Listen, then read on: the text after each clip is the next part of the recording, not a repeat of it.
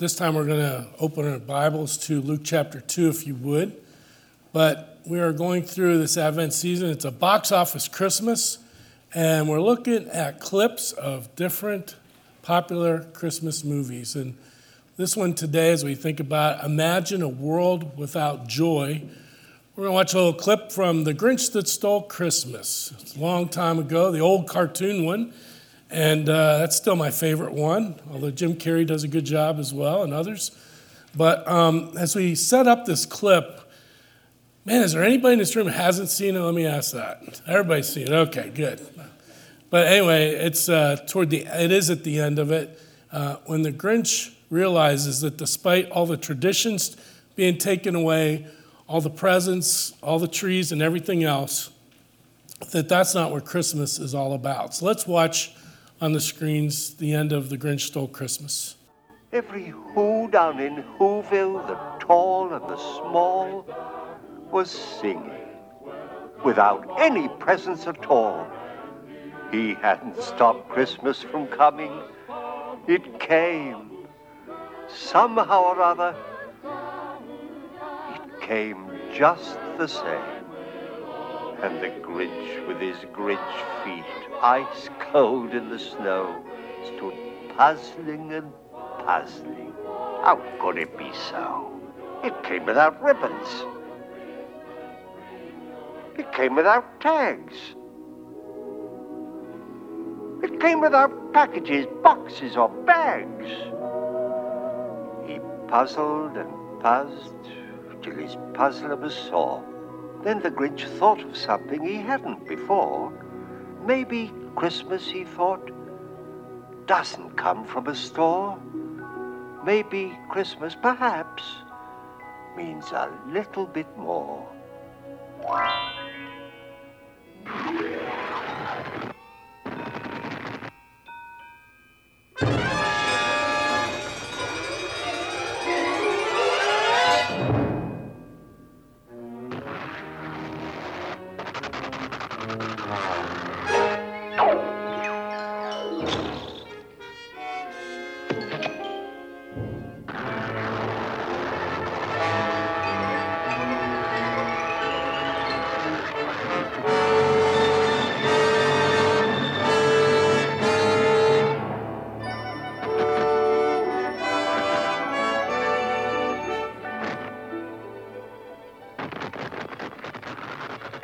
What happened then?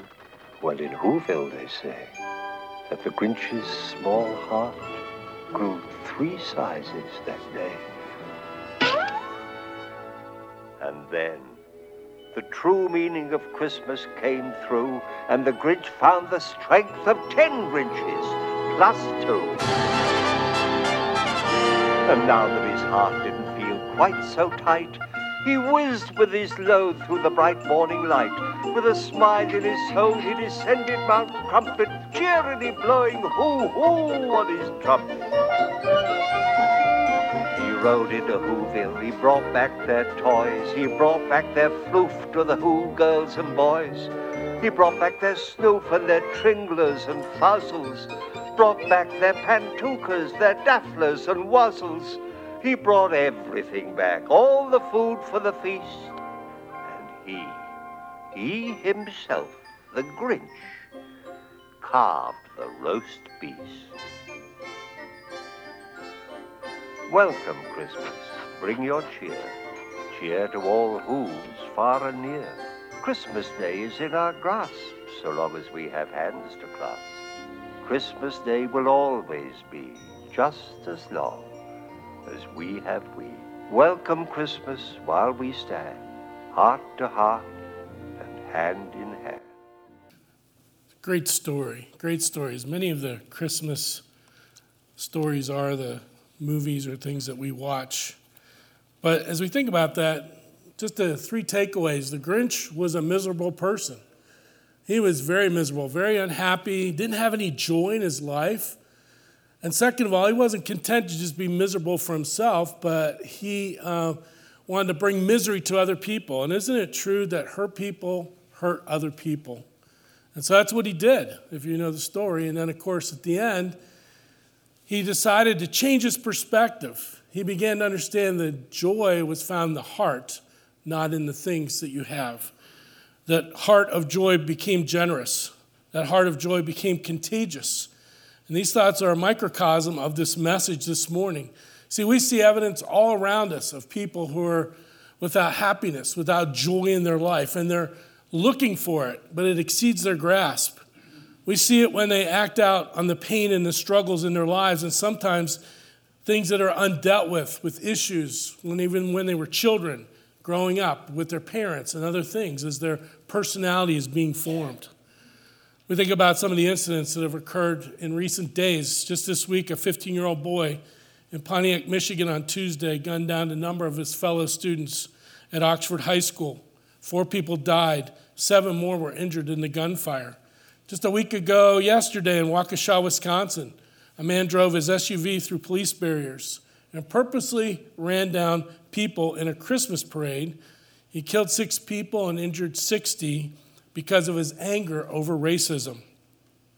And then a decade ago in Portland, Oregon, a 19-year-old Somali-born American citizen wanted to blow up Christians at a Christmas lighting event in downtown Portland. He was told there would be lots of children there, and he was happy that so many of them would die. These are the extreme cases. There are so many out there during this Christmas season who do not have any joy or happiness in their hearts or anything to give them hope that they can get those things into their lives. Joy and happiness are similar but yet different. Joy is more than an emotion, but a certainty that the best is going to come no matter what the circumstances say. Happiness is based on the current circumstances that we're in. Joy is that undercurrent for the Christian that flows through our soul no matter the circumstances, good or bad, that come our way. And happiness is a great thing. We enjoy doing things that make us happy, but we just need to be mindful of the fact that those things are short-lived, that they come and go. Kids will celebrate at Christmas, and they'll be happy for a short while until they get down the street and find out what maybe some of their friends got. Maybe they have something better than they have. Or maybe their toy or the object that they wanted so badly at Christmas breaks, or they find something else to bring them happiness. We think of going to concerts. Concerts are great. It's a time of euphoria, of spending money and going and being in a crowd and see your favorite artist live in an event, and you experience it together. Mountaintop experiences of going on a retreat, going away for a weekend with either other people like at a Christian camp or whatever it may be. Those mountaintop experiences are great. Your team wins the championship.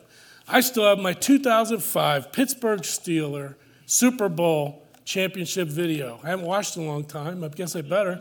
But, we hold on to those things because those are happy moments, happy events in our lives. But an example of joy being better than happiness is that of a wedding day. Because when the bride comes down the aisle and that whole ceremony and everything, that's something that you hold on to and you cherish, that commitment, that beginning of joy when you come together as a husband and wife to carry on through the rest of your life. Joy is that river of current that can flow through all of life while the pleasant times and storms may come our way. We take for granted the joy that prevails through the undercurrent of our life in Jesus. And so I'm not really going to preach anything new today, but it's just a reminder. It's just also an opportunity to tap in more into that joy, but to share it with others at this Christmas season, because that's what this season is all about. We talked about hope last week. So as Christians, we get so isolated at times with our Christian friends and our media choices and coming to church that we don't always see what others face without the joy of Christ. But it begins in the New Testament in Luke's Gospel, chapter 2. The angels brought the message to the shepherds on that dark and unassuming night. And I hope you have your Bible open to Luke chapter 2, verse 10. As the shepherds watched their sheep on the lonely hillside, God sends angels to appear and give these lowly shepherds a message that would change the world. Read together. Let's do it out loud. Let's read it together. And if you need up here on the screen, because we're doing it in the ESV, let's say it together. And the angel said to them, "Fear not, for behold, I bring you good news of great joy that will be for all the people. For unto you is born this day in the city of David a Savior who is Christ the Lord. And this will be a sign for you. You will find a baby wrapped in swaddling cloths and lying in a manger." And suddenly there was with the angel a multitude of the heavenly host, praising God and saying, "Glory to God in the highest, and on earth peace among those with whom he is pleased." And may God add his blessing at the reading of his word this morning. Well, we want to explain and share how to experience this great joy. And of course, it begins with the gospel. It begins with making sure that we have a relationship with the one who created you, with the one who sent his son to die on the cross and to build that bridge between sinful man to a holy God by being willing, as we said at communion, to demonstrate his love for us by dying on the cross and giving us eternal life. Let's focus, first of all, on your outline, the fact that, first of all, Jesus desires for us to live a joy-filled life. Jesus desires this. He wants every believer in this world to live a joy-filled life. In John chapter 16, Jesus was getting his disciples prepared for when he was about to leave planet Earth. He was going to be crucified. He would rise again 3 days later. He would stay on the earth another 40 days, and then he would ascend into heaven. And he knew that. And as he was getting ready to leave, he shared these words with them. Jesus knew that they wanted to ask him, so he said to them, "Is this what you are asking yourselves? What I meant by saying, 'A little while and you will not see me, and again a little while and you will see me.' Truly, truly, I say to you, you will weep and lament, but the world will rejoice. You'll be sorrowful, but your sorrow will turn into joy. When a woman is giving birth, she has sorrow because her hour has come. But when she has delivered the baby, she no longer remembers the anguish for joy that a human being has been born into the world. So also you have sorrow now, but I will see you again, and your hearts will rejoice, and no one will take your joy from you. In that day you will ask nothing of me, and truly, truly, Jesus said, I say to you, whatever you ask of the Father in my name, he will give it to you. Until now you have asked nothing in my name. Ask and you will receive it, that your joy may be full. That your joy may be full. Jesus talks about a joy that no one can take away from believers. It's an amazing thing. The only reason that we don't experience the joy all the time is that we allow it to wane or decrease when we allow sin into our life, or a lack of repentance over our sin, or we're not spending time in relationship with our Heavenly Father in the Word of God through prayer, gathering together in corporate worship, and other ways. Remember the picture of the prodigal father in Luke chapter 15. You know, as you see that, he's waiting on his porch, looking down the road. He gave his son his inheritance early. His son has gone away and squandered it. And he's waiting there for his son to return. And of course, we know he finally does. But guess who's the one who left? It wasn't the Heavenly Father. He was there all the time. And so if your joy is waning or decreasing, or you don't sense it, you need to get alone with God and to ask him what it is that you need to do, like David said in Psalm 51, restore unto me the joy of my salvation. Jesus talks about in that passage in John 16 about joy that is full and complete. He uses the example of a pregnant woman.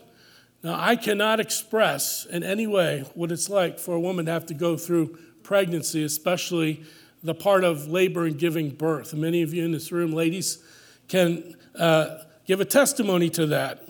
But what's interesting is I noticed as my wife gave birth to 3 kids that shortly after the pain of birth, when you're holding that bundle of joy, you think it's worth it, and you kind of forget, I would assume as a mother, you forget about all that pain because this new life, this miracle is worth it. And that's what he's saying, that you're going to go through trials and tribulations, and it's going to be painful. But guess what? The joy will be in you, full and complete, until we see Jesus face to face. These verses serve as some of the best on what Jesus speaks about when we use the word joy. And when you come to faith in Christ, you experience the fullness of joy. And if you're a believer now, you know what it's like. You have this sense of joy that flows through your soul and in your heart. He desires at the end of these verses to make our joy complete by asking him for anything in his name through now the context of the Holy Spirit. And then we see in seeking a joy-filled life, we must deal with trials and persecution. Jesus alluded to that in these verses, trials and persecution. In James chapter 1, verse 2, he said, "Count it all joy, my brothers, when you meet trials of various kinds." Now that word count, it means to consider, to deem it so, to act as if it is so. So when we face trials, we are to count it all joy. And he goes on to express why. He's building perseverance into our life. He's building maturity. He's making us into his image. We are all experiencing difficulties and trials of various kinds. And I believe that our current society is putting tremendous stress on how we live, especially as Christians. Our values are being challenged, and there's more work to do in the workplace now with less people. I talk to people who are, on the front lines of retail at Christmas, and they're just overwhelmed with all that's going on because of less and less people involved in the workforce. Stress is good in certain situations, but too much stress can cause a lot of physical and psychological pain. Stress is good when you face having to give your first speech in college or in high school. I don't know if you remember those days. I did have to take a homiletics or preaching class, but before that, I had to take a class with Mr. Pantana in freshman speech.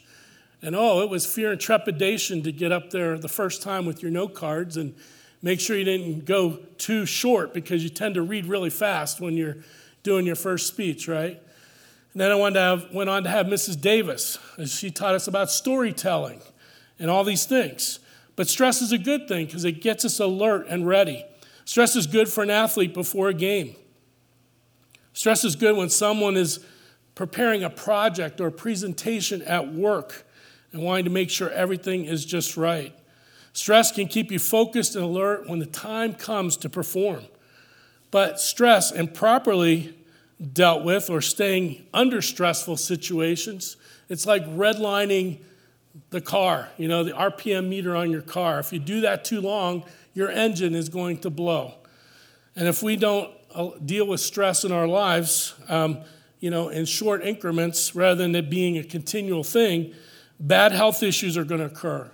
People get ulcers. People get panic attacks. Bad behavior. Sometimes people do the most bizarre things that are outside of their normal character because of the amount of stress that's placed upon them. Withdrawal and avoidance of situations altogether in people. Bad relational issues, anger, withdrawal, unresolved conflicts. These are all a result of undue stress in our life. And so it's very important that we have the proper perspective on trials, why they occur, where they come from, and how biblically we need to respond or deal with them. In persecutions, we trust God to take us through them and give us the words to say and not to say.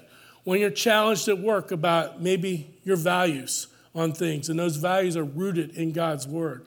Or maybe a boss, I had to leave a job one time because a boss was challenging me on some of my Christian values.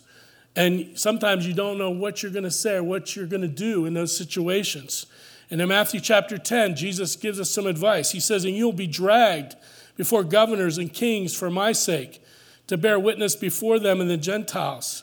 And when they deliver you over, do not be anxious how you are to speak or what you are to say, for what you are to say will be given to you in that hour. For it is not you who speak, but the Spirit of your Father speaking through you." He will help you in those times of persecution, what to say and even what not to say. That's an important part of it as well. The persecution of Christians began shortly after Jesus' birth, as you know. Herod killed the male babies 2 and under to try to eradicate the king of the Jews coming and threatening his authority and power. And then in seeking a joy-filled life, we must avoid the counterfeits. The counterfeits. There's so many things out there. Watch the advertisements on TV or as you're looking at Facebook or whatever you are and there's little ads pop up. There's so many things out there that describe if you buy this or do this, you will be happy. And that's true. That's true. But if you're seeking a joy-filled life, you need to also avoid those things that will be short-lived and give short-term gratification if you're longing for that current of joy to flow through you. As we share in a moment, the world is always trying to counterfeit or imitate cheaply the joy only God can give. The problem we have as Christians is that we too often settle for the good and not for the best in our lives, because we aren't always willing to do what it takes in the long term to wait for what's the ultimate best. I've shared this quote before, but it's one of my favorite, and I think about it a lot. C.S. Lewis in The Weight of Glory. It would seem that our Lord finds our desires not too strong, but too weak. We're half-hearted creatures, fooling about with drink and sex and ambition, when infinite joy is offered us like an ignorant child who wants to go on making mud pies in a slum because he cannot imagine what is meant by the offer of a holiday at the sea. We are far too easily pleased. God wants to give us the full complement of his joy in our lives. So we battle with waiting patiently or doing what it takes in obedience to God to receive the fullness of joy. In seeking a joy-filled life, we must continually draw from the well of overflowing joy. You know, God has this well. He talks about in John chapter 4, the spring of living water that flows to all believers.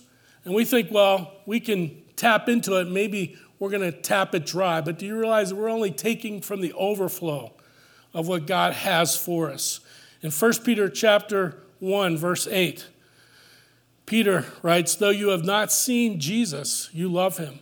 Though you do not now see Jesus, you believe in him and rejoice with joy that is inexpressible and filled with glory, obtaining the outcome of your faith, the salvation of your souls. As I said, I believe there's this current of living water running through my heart and soul. And I believe it came in at the point of salvation.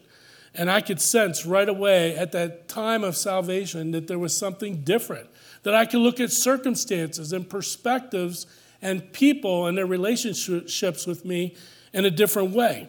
And in surrendering to that current of living water and drinking from that water, in my weakness, I grow stronger each and every day, that I can sustain more attacks, that I can use the gifts that God has given me in more opportune situations. Our joy should be growing more and more as we grow closer to heaven each day. We're building on the confidence and experience of sensing that joy in the good and the bad of our lives. God helps us through these experiences to continue to grow and build our faith and to give us the full complement of joy. So here's our application. Rely solely on the joy that flows in our soul that we received when we were born again to be the energy to live out the Christian life. It's impossible to live out the Christian life apart from the Holy Spirit. You can't do it. It's hard enough to do it with the Holy Spirit, right? Because we let our flesh gets in the way sometimes. But we need to rely solely on the joy that flows in us because we have the Paraclete, the one that's come alongside of us, the one who is there, who is with us always. The second main point is Jesus fills us with joy through the Holy Spirit. We're going to focus in on him for a few moments. Joy comes by daily being filled with the Spirit. Ephesians 5:17 says, do not be drunk with wine, but be filled with the Spirit. Do not be drunk with wine wherein is excess, but be filled with the Spirit. You know, we need to invite the Spirit to have full control of our lives as we wake up each morning. In Galatians 5:22, it says, but the fruit of the Spirit is love, joy, peace, patience, kindness, goodness, faithfulness, gentleness, self-control. Against such things there is no law. Notice there's 9 different manifestations of the Spirit, and joy is one of them. Notice also at the end of verse 23, against such things there is no law. Something I learned very early in my Christian life, that these are things that you don't have to conjure up.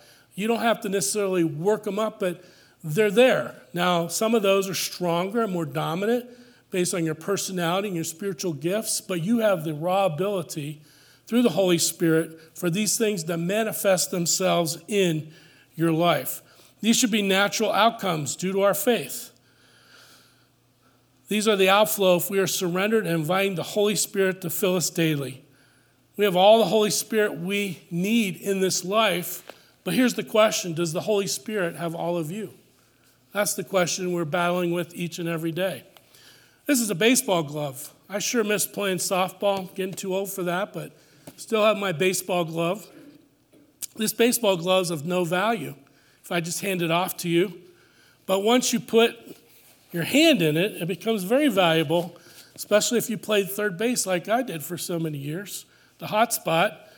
And you know what? Your hand controls the glove. What's your life like without asking the Holy Spirit to fill you? It's like this, but if you let the Holy Spirit fill you, it comes in and it bends and moves the glove to do what it needs to do in order to be successful or do what God wants you to do. That's a picture of what the filling is on a daily basis.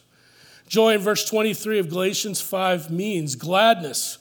It's joy received from someone. It's a joy, a cause or occurrence of joy. It's of persons who are one's joy. People can be your joy as well. A point under this says, joy comes in allowing God to use you. Isn't that amazing? I still am amazed and wonder that God could use anything to carry out his work. But what does he choose to do? He chooses sinful people who will walk and obey his word. It's amazing. And so joy comes in allowing God to use you. In Acts chapter 13, verse 49, Paul and Barnabas, they were being used of God. They were traveling around. They were planting churches. They were facing opposition. And it says in Acts 13, and the word of the Lord was spreading throughout the whole region, but the Jews incited the devout women of high standing and the leading men of the city, stirred up persecution against Paul and Barnabas, and drove them out of their district. But they shook off the dust from their feet against them, and went to Iconium. Notice what he says in verse 52, and the disciples were filled with joy and with the Holy Spirit. Paul, even in the midst of adversity, found and lived on joy. He found joy in reaching new people with the message of Christ's gospel. He took very little thought for his own personal protection and comfort. He approached life as a calling, and that he was indestructible, he believed, until the day God called him home. He was constrained or compelled, he would say in another place, by the love of Jesus toward him to plant churches, to disciple people and win others to Christ. We've seen God at work in many ways here in our church, even the last few months. I'm just grateful on November 17th, the culmination of hard work by a number of people to see 4 of our kids come to faith in Christ at Awana. And it began with, as I mentioned about a week or two ago, with the promotion that went out from the church office and the door hangers. And many of these kids that came to Christ were because of the door hangers, the 500 door hangers that we went out and put on doors for VBS. Then all the workers God used to bring together, all 39 of you who were here and prepared and poured into these kids' lives. And then for the Awana leaders who built relationships with these kids. All God is using along the way to bring people to Christ. Teamwork evangelism. The Bible describes the different ways or words that he uses to how he uses us. First of all, one of the things he says is that we are vessels of honor. That's how he looks at us. We are vessels of honor if our life is, ask God to forgive us of our sins and we're clean before him. Another word he uses is an instrument. Just like Moses had a rod, we are an instrument. I love the picture of being a jar of clay, 2 Corinthians 4, where the gospel is in an earthen vessel, and we are to show forth the gospel. In Matthew 5, he talks about us being the light of the world, the salt of the earth. In Romans 12, we are living sacrifices on a daily basis. We crawl up on the altar and we surrender. We are ambassadors of Christ, Paul said, and we are a sweet aroma and the fragrance in the nostrils of God. You're all these things in God's sight and more as we think about how he desires to use us. And then joy comes when we expect God to show up and do a work. When we expect God to do a work. That requires faith. That requires looking beyond the circumstances. That requires, focused on what God says in his word. It says in John 14:12, this passage has always fascinated me because you think about who is saying these words, Jesus. He said, truly, truly, I say to you, whoever believes in me will also do the works that I do. And he could have stopped there, but he didn't. And greater works than these will he do because I am going to the Father. Can you imagine the Son of God is saying that after I leave, people beyond me with the Holy Spirit are going to do greater works than I even did on this planet. That's expectation. Daniel 11:32, it says, but the people that do know their God shall be strong and do exploits or great works. Romans 12:2, this verse I've been claiming through the COVID time. Rejoice in hope, be patient in tribulation, be constant in prayer. Jeremiah 33 says, call unto me and I will answer you and show you great and mighty things. We can find joy in the hope that the best is yet to come, that we can have the patient endurance in the middle of tough times, that we remain joyful as we connect with God regularly in prayer. God is active and he's working in and through our lives. He is not a stagnant God. And we can get up each and every day with expectation and joy, knowing he wants to use you and I, and that our faith should continue to grow. So here's our application. Reflect on the words God uses to describe as his vessels for his use. That'd be a great Bible study to look up the verses that God uses to describe us, who he wants to use. Lastly, this morning, Jesus wraps up his gift of eternal joy and gives it to us. He wraps up this gift of eternal joy and gives it to us. You see, first of all, the gift of his presence. To me, when I became a believer, that was one of the most exciting things, to know that Jesus, that God, that the Holy Spirit was going to be with me wherever I go. If I was in a stadium, Three Rivers Stadium down there in Pittsburgh, Jesus would be there. If I was in a dark place in the middle of the night and I wake up at 3 a.m., can't sleep, Jesus is there. He's ever present with us. He says in Psalm 16:11, a verse that talks about the here and now, but the future. The writer said, you make known to me the path of life. In your presence there is fullness of joy. At your right hand are pleasures forevermore. God is revealing to us each and every day the plan and the path that we are to take on this journey of life. And as we walk with him here, he's ever present with us, experiencing what we experience and filling us with joy as we obey what he tells us to do. We need to tap into God's wonderful resources now, and then they will be fully open to us when we get to heaven and we see Jesus face to face. Second of all, the gift of his rewards. The joy that comes from the rewards that we will give, that he will give us. In Matthew 25, it says, his master said to him, well done, good and faithful servant. You've been faithful over a little, I will set you over much. Enter into the joy of your master. Because you've been obedient, because you followed me, you're going to get this greeting, well done, good and faithful servant. Enter into the joy of your master. Everything that brings joy to God will be at our availability to use. The greatest greeting at heaven's gate that could come from God the Father and Jesus are these sweet words. And I hope as a believer today that you live for that moment, to hear that. I hope that's the motivation of your heart as well. There's a story about this mountain in Bihar, India, and a gentleman by the name of Rantandra Das. He was 53 years of age. Well, he and his workers had to travel 4.5 miles every day around this mountain just to get to the fields that they had planted to work them and to harvest them. And it was such a chore to get up every day. You got to walk 4.5 miles out and 4.5 miles back. You got to bring food. You got to bring water. So he got tired of it, and he found a narrow place in the mountain.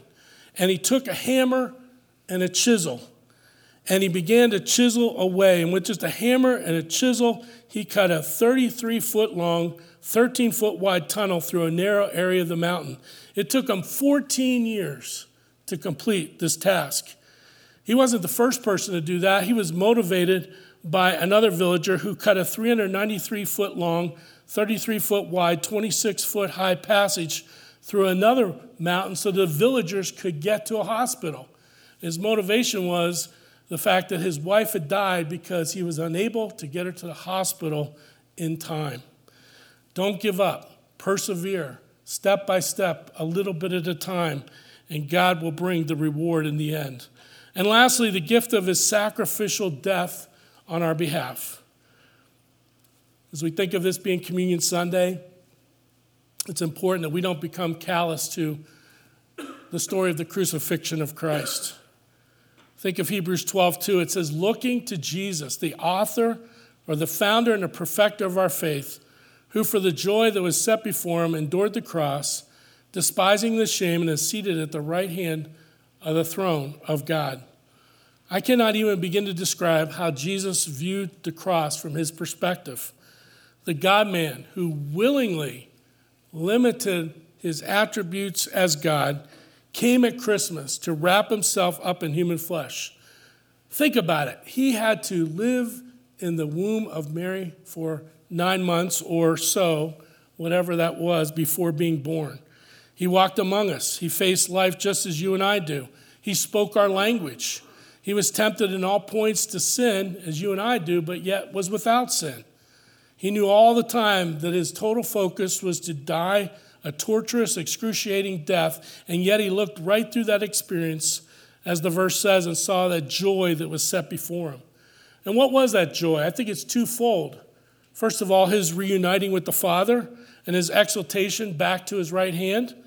But the other joy was his desire that no one he had a part in creating would be unable to go to heaven if they choose to receive him as Savior and follow him. In John 15:13, it says, greater love has no one than this, that someone laid down his life for his friends. He desired everybody would come to a knowledge, a saving faith, and know him as Savior. Our application here is receive the gifts that will provide us joy in the here and now and into eternity. If you think things are tough now, just think about what heaven's going to be like. I'm convinced that 30 seconds after we get into heaven, we'll forget about all the trials and the tribulations and the pains and the debts and all the things in this life, because it'll all be gone and we'll have new bodies and we'll see our Savior face to face. Receive the gifts that will provide us joy in the here and now and into eternity. And may we sense that joy in our lives that Jesus had and so freely offers to all who know him, who follow him, who trust him and obey him. And here's our key thought. At this Christmas season, may we bask, and I mean take some time in wonder and amazement, bask in the river of joy that flows like a spring in our hearts out of the well of the Holy Spirit daily despite what we may encounter. Think about that idea of that overflowing spring that Jesus talked to that Samaritan woman about. He said, if you drink of my water, you will never thirst again. The joy, the complete and fullness of joy that Jesus promised is available to us. So learn the lesson that the Grinch learned. That Christmas is from the heart and not wrapped up in the presents or the trees or the lights, the programs, the mistletoe, the parties or snow that may or may not come at Christmas. It's the joy found in Jesus that we can celebrate no matter what we may have to celebrate with this Christmas. Here's some things to ponder as we prepare to pray and then sing. Do you have an ongoing sense of joy in your heart? I hope so. Do you have an ongoing sense of joy going on in your heart? Second of all, how are you experiencing a sense of joy in the midst of trials, persecutions, or injustices in your life? How are you dealing with it? Do you take it to God? Do you try to deal with it in some other artificial way? And another thing to ponder this week, are you joyful in the hope of what God is going to do in your life? He wants to use us. Let's bow for prayer. As we think of this thing of joy, maybe this Christmas season has been a struggle. We know some have lost loved ones in recent weeks and even in the last year.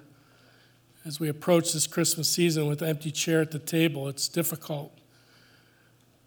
No matter what you're going through, though, like the Grinch did, it's a matter of perspective. And when he realized and changed his perspective, joy overflowed in his heart.